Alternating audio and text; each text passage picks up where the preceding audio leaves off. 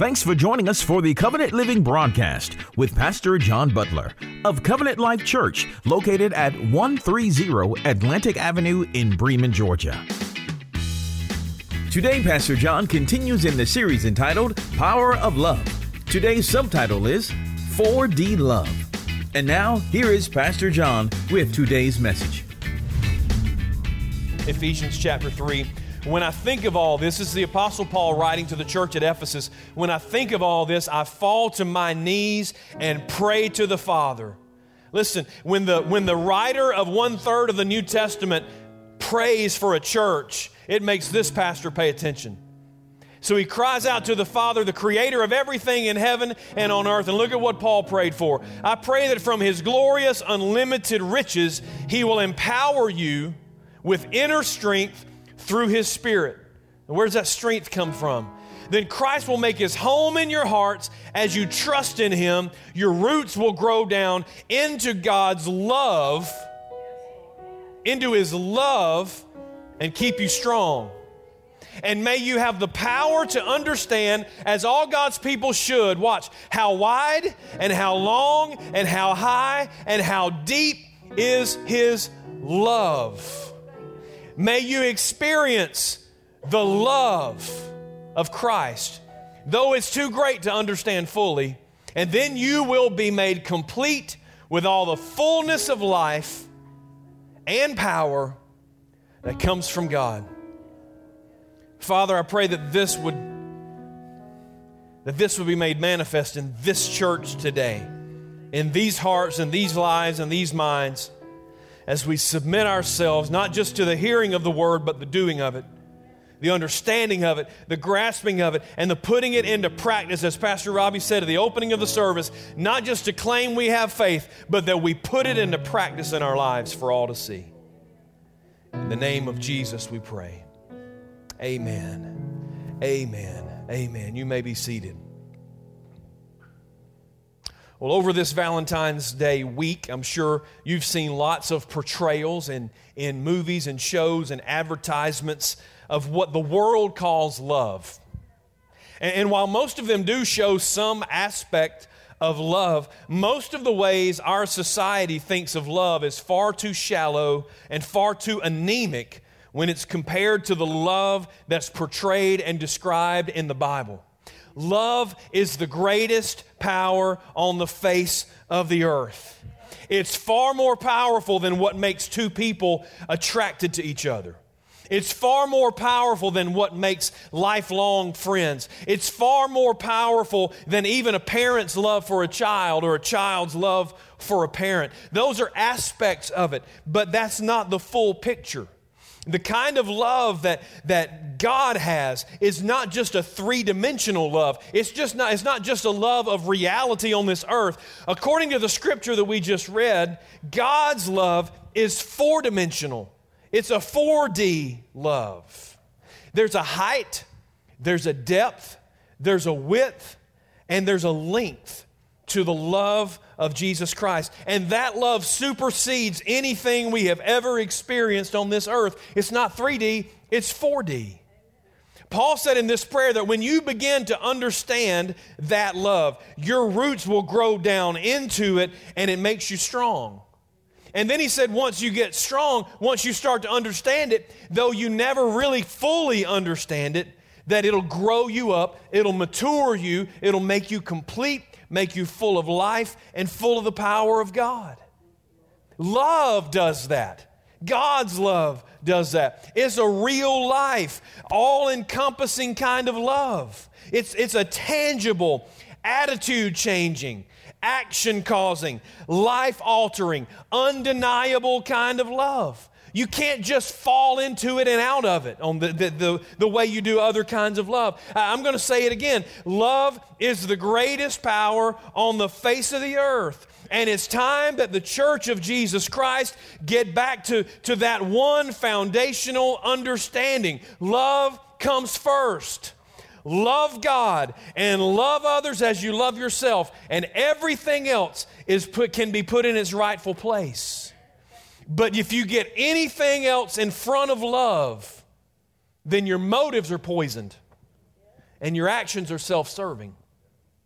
So today we're going to continue our series called The Power of Love with a message called 4D Love. The four-dimensional love of God is foundational, and we need to understand it and apply it as we continue to pursue a right relationship with Him, one that glorifies Him and one that extends His kingdom.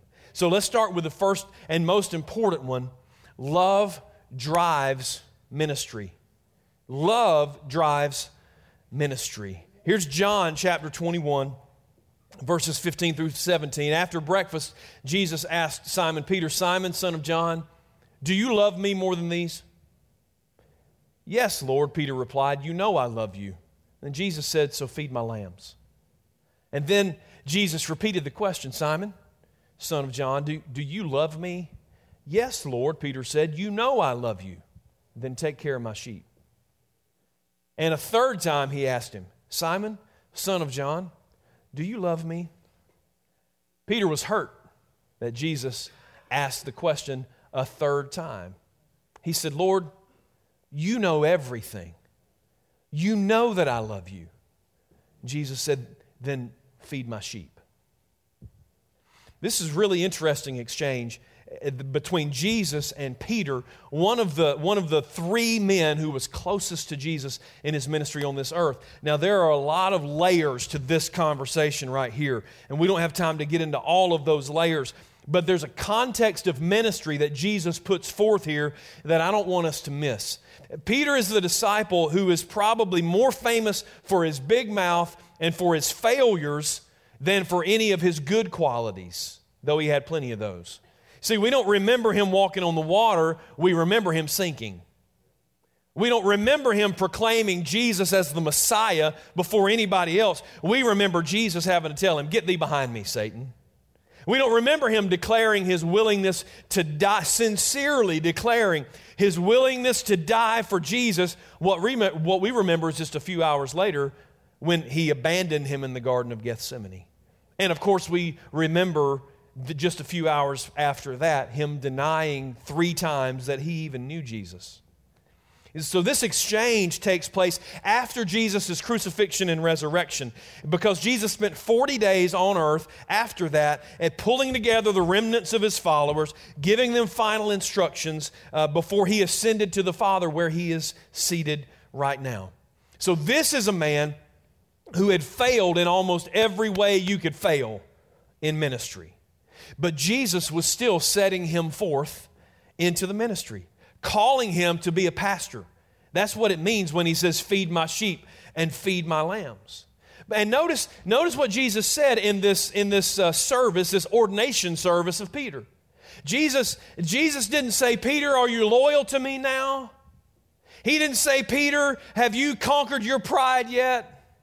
He didn't say, "Peter, have you learned to keep your big mouth shut yet?" In making sure that Peter was qualified for ministry and ready to re-enter the kingdom work, Jesus only asked him one question: "Do you love me? Do you love me?" He asked him 3 times, once for every time he had denied even knowing him. Why is that? Because Jesus knew that love drives ministry. Jesus didn't do anything because he had to. Jesus didn't do anything because he had to. You can't compel the Almighty. You can't make God do anything he doesn't want to do. We realize that, right? He does what he wants. So when he left heaven to come to earth to die for our sins, he did it because he wanted to. And the reason he wanted to is that he loved us. The Bible makes that clear, that he did it because he loved us. So that means every aspect of his life and ministry on this earth was motivated by love. Every sick person that he healed, every blind person that he touched, every sinner he embraced, every child that he welcomed and blessed, even every Pharisee that he rebuked, he did everything because he loved. Let me show you some examples. Jesus needed some time alone to rest and to pray. He had actually just found out that his cousin, John the Baptist, had been executed. But his love and compassion for people drove him to minister beyond his physical limits, and he ministered to them for hours. This was right before he walked on the water to get across. Here's another example. He wasn't supposed to talk to a woman, much less a Samaritan woman, but his love for the woman at the well drove him past racial barriers, drove him past social barriers, not only to talk to her, but to offer her forgiveness. Here's another example. The law of Moses required that anybody caught in adultery, that any adulterous woman should be stoned, and man too for that matter. That's the part they left out of the story. But his love, Jesus' love for this woman who was caught in the very act of adultery, drove him past religious barriers and legal barriers to save her life and to challenge her to stop living a life of sin. And on another occasion, people had stayed and listened to Jesus teach and preach all day long, and it was way past time to send them home. But his love for them drove him past financial barriers and the laws of physics, and he said, y'all just sit down. I'm going to feed you with these little loaves and fishes. Jesus didn't have to do anything. He was under no obligation. The ministry of Jesus Christ to us is because he loved us.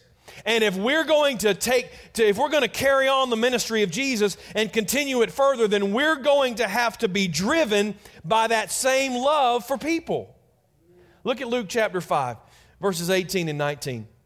Luke 5, some men came carrying a paralyzed man on a sleeping mat. They tried to take him inside to Jesus, but they couldn't reach him because of the crowd. So they went up to the roof and took off some tiles. Then they lowered the sick man on his mat down into the crowd right in front of Jesus. Listen, that's extraordinary ministry. Those are extraordinary lengths to go to. And listen, you might carry a man on a stretcher because you feel sorry for him. But you don't climb a roof, destroy property, and risk rebuke and rejection for somebody unless you love him. Right?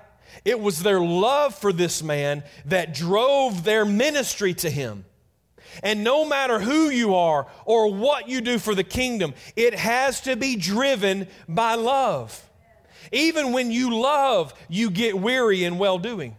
But if you don't love God and you don't love the people that you're ministering to, you'll quit and go home way before it's time to quit. So let me ask you this morning, what's driving you? What's driving you to do what you do for the kingdom? Why are you doing? Why are you serving? You see, love is why we serve in ministry, not guilt, not pressure, not obligation, not shame. Love is why we witness to people. Not just because we think we're right.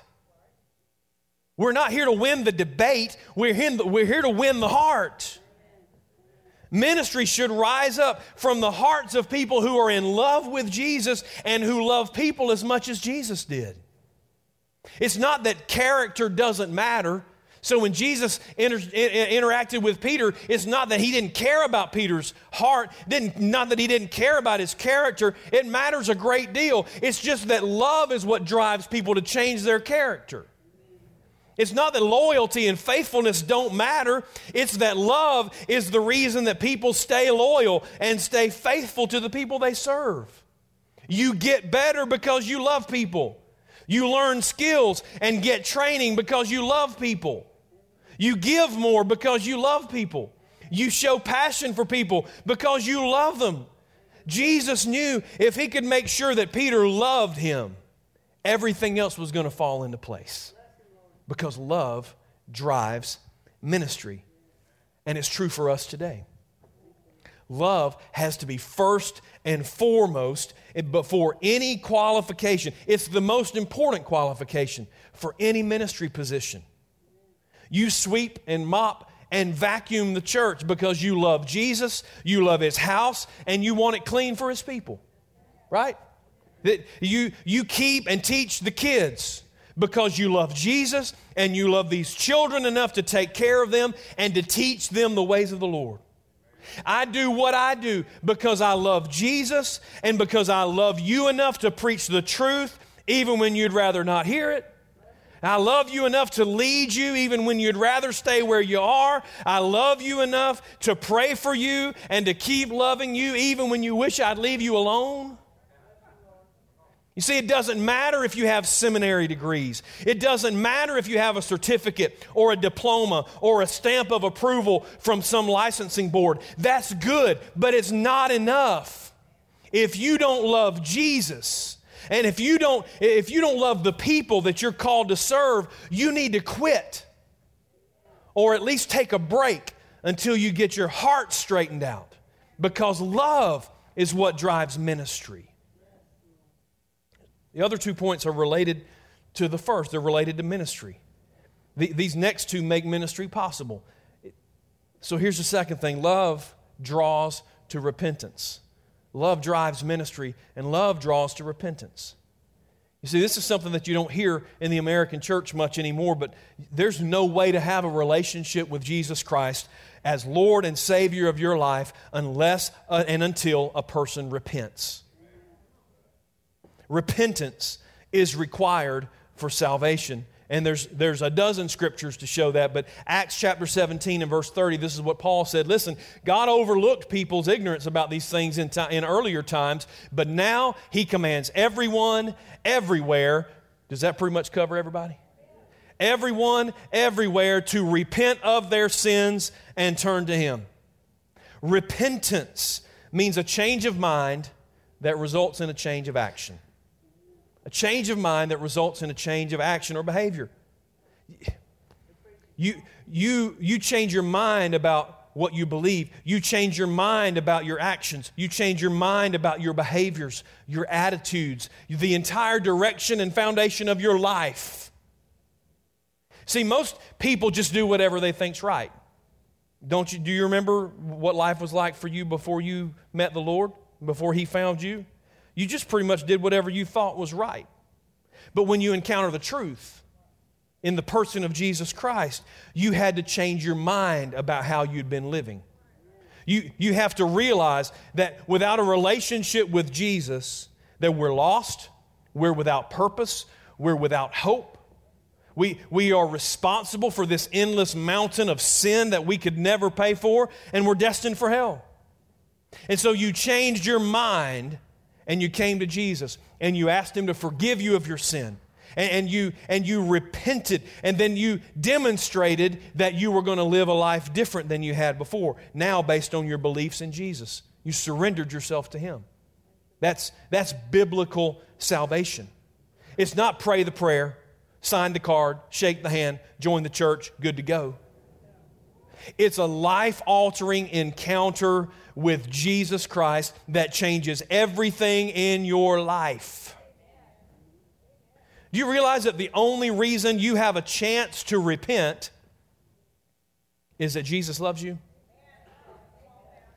People say, well, making people repent is just humiliating, it's insulting. It's about shame and guilt. Not at all. Not at all. Look at these two scriptures, Romans chapter 2 and verse 4. Romans 2 and verse 4, or do you show contempt for the riches of His kindness, His forbearance, and His patience, not realizing that God's kindness is intended to lead you to repentance? His kindness. Look at 2 Peter chapter 3 and verse 9. This one's pretty mind-blowing when you see the context. The Lord's not being slow about His promises. What promise? His promise to come back. He said He's not being slow about it like people think. He's being patient for your sake. He doesn't want anybody to be destroyed. He wants everybody, what? To repent. He wants everybody to repent. Why would God be patient, even going so far as to put off the second coming of Jesus Christ as long as possible? Why would He do that? Why would God be so kind as to send us the message of salvation in the first place? Why would He place people around us to communicate and demonstrate the gospel? Why would He allow His Holy Spirit to convict us of our sin and cause us to repent? Why would He do that? There's only one logical answer. Because He loves us. Because He loves us. You're kind and patient and tolerant towards the people you love. God loves us so much, He's waiting on us, not just us as individuals, but as a human race. He's waiting as long as He possibly can for us to hear and to understand and receive the truth of the Word of God so that we can be in right relationship with Him. It's not about guilt or shame or humiliation. It's about relationship. So when you understand that God's drawing us to repentance because of love, it changes the whole concept. It changes the whole thing, man. It's not, oh my goodness, I've sinned. Let me slink away over here and try to hide from God because He's going to be so angry with me. He's going to get me. That was Adam and Eve in the garden, right? When you understand that God's love draws us to repentance, instead, when you sin, it's, oh my goodness, I've sinned. Let me run to the Father and get this right because my sin is going to separate me from Him. It's going to grieve Him and hurt Him and damage our relationship. You see the difference? You see the difference there? Look at Luke chapter 15, verse 7. Luke 15 and 7. In the same way, Jesus, this is the words of Jesus, there's more joy in heaven over one lost sinner who repents and returns to God than over 99 others who are righteous and haven't strayed away. If you're sensing the conviction of God in your life, telling you that you need to repent of your sin, that's just God's way of saying, I love you. I love you. Hurry up and repent so I can forgive you and so we can throw a party over you in heaven. That's what that's all about. Look at 1 John 1 and 9. But if we confess our sins to Him, He is faithful and just to forgive us our sins and cleanse us from all wickedness. If we do our part, God will do His part. We repent, He forgives. Not because He hates us, because He loves us. Even if you've had a relationship with Jesus and you've strayed away, He is still waiting eagerly for you to come home to Him. Same chapter in Luke, chapter 15. Look at this, just 3 or 4 verses. A few days later, this is a parable. This younger son, man had 2 sons. His younger son packed up all his belongings, took his inheritance, moved to a distant land, and wasted everything he had on wild living. You say, man, that sounds like my whole life right there. Well, look at verse 20, because that life comes to an end pretty quick. So this is what the young man did. He returned home to his father. And while he was still a long way off, his father saw him coming. Filled with love and compassion, he ran to his son, embraced him, and kissed him. His son said, Father, I've sinned against both you, heaven and you, and I'm no longer worthy of being called your son. His father completely ignored what he said. But he said to his servants, quick, bring the finest robe in the house and put it on him. Get a ring for his finger, sandals for his feet. Kill the calf we've been fattening. We have to celebrate with a feast because this son, not servant, this son of mine was dead and he's now returned to life. He was lost, but now he's found. I love this. So the party began. The party began. You just thought you were done partying. The son just thought he was done partying when he came home. Did you see the love and the compassion of the father? He wasn't excited because his son had had a rough time. He wasn't excited to see him crawling back, slinking back to him in shame. He was excited that he was coming home.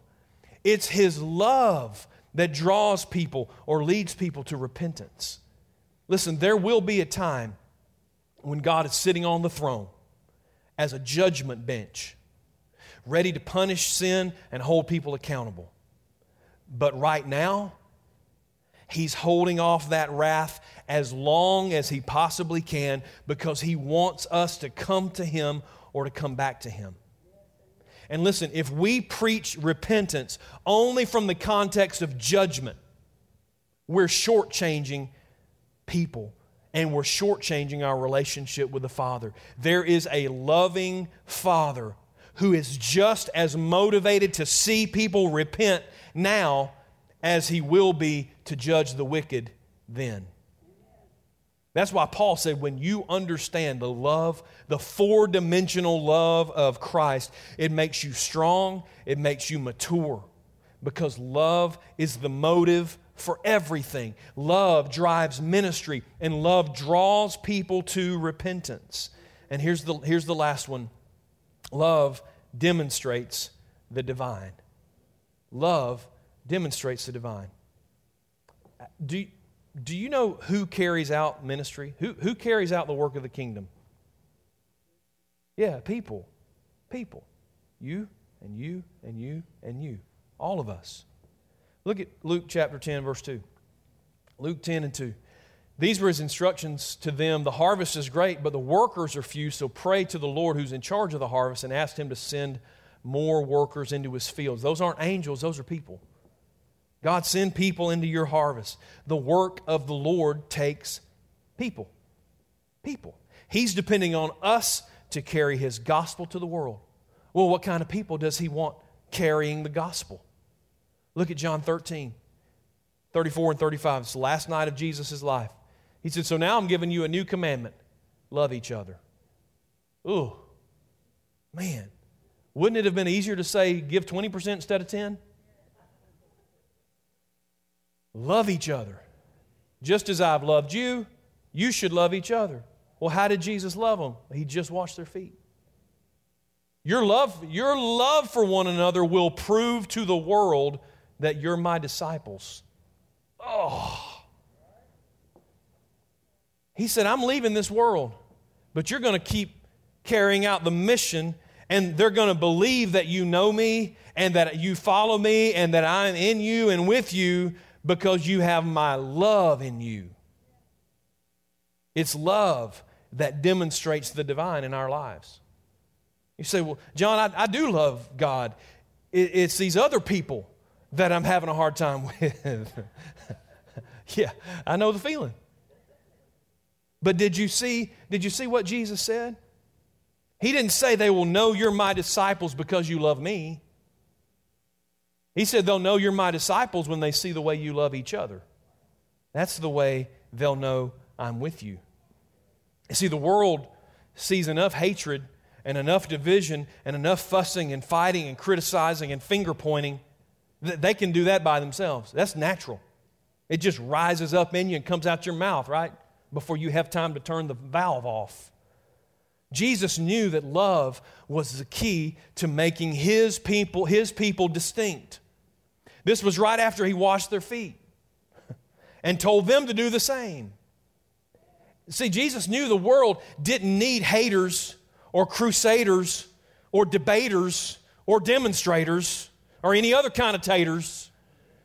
What the world needed was servants. What the world needed was people who actually love each other, who don't always agree with each other, who are very different from each other, but who always find a way to make it work and to find common ground.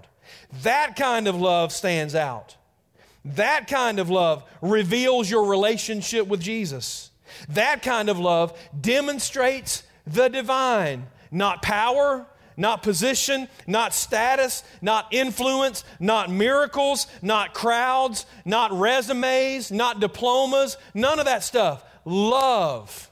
The love of God shared with us through His Son, Jesus Christ. Look at 1 John 4, and this will hurt your feelings. Dear friends, let's continue to love one another. And this is written by John, who was there to hear Jesus say that. Let's continue to love one another because love comes from God. Anyone who loves is a child of God and knows God. But anyone who doesn't love does not know God. Ow. For God is love. Look at verses 11 and 12. He just keeps hammering this. Dear friends, since God loved us that much, we surely ought to love each other that much. No one's ever seen God, but if we love each other, and the understood there is whom we have seen, we've seen each other. We say we love God, we've never seen Him.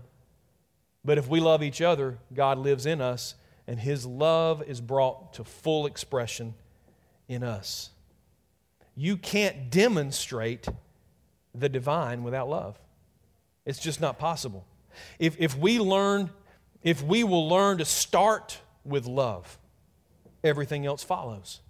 Ministry follows. Repentance follows. People get drawn to the demonstration of the divine through our love because God is love. And if you claim to be from God, you better bring His love with you because that's His essence.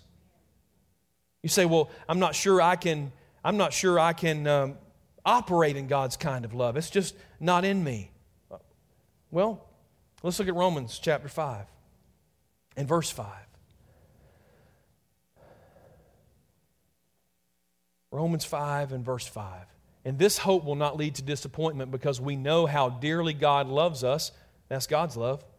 Because He has given us the Holy Spirit to fill our hearts with what? His love. So you can't say you don't have it in you. If you love God, His love is in you because He gave you His Spirit. The key is that we have to get out of the way. And we have to allow the Holy Spirit to live through us. That's what walking in the Spirit means. It means you get out of the way more and more, and He comes through you more and more.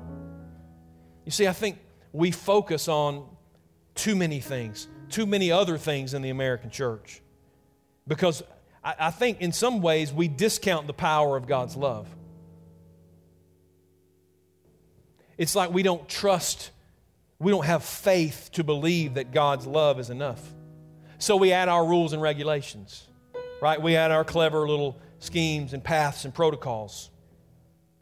The love of God does not need our help. There's no greater love in the universe than the love of God expressed through His Son, Jesus Christ.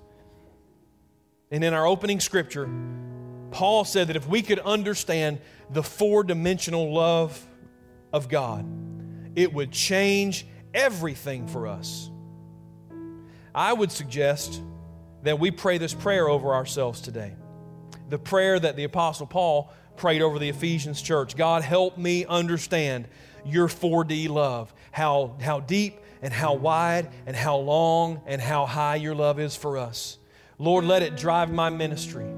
God, let it drive my service to you. Let it draw me to repentance. Let it demonstrate the divine through me to everybody I know. That's the prayer. That's the prayer that Paul prayed over the church. And it's the heartbeat of this pastor for this church because the power of love is immeasurable. Would you stand with me, please?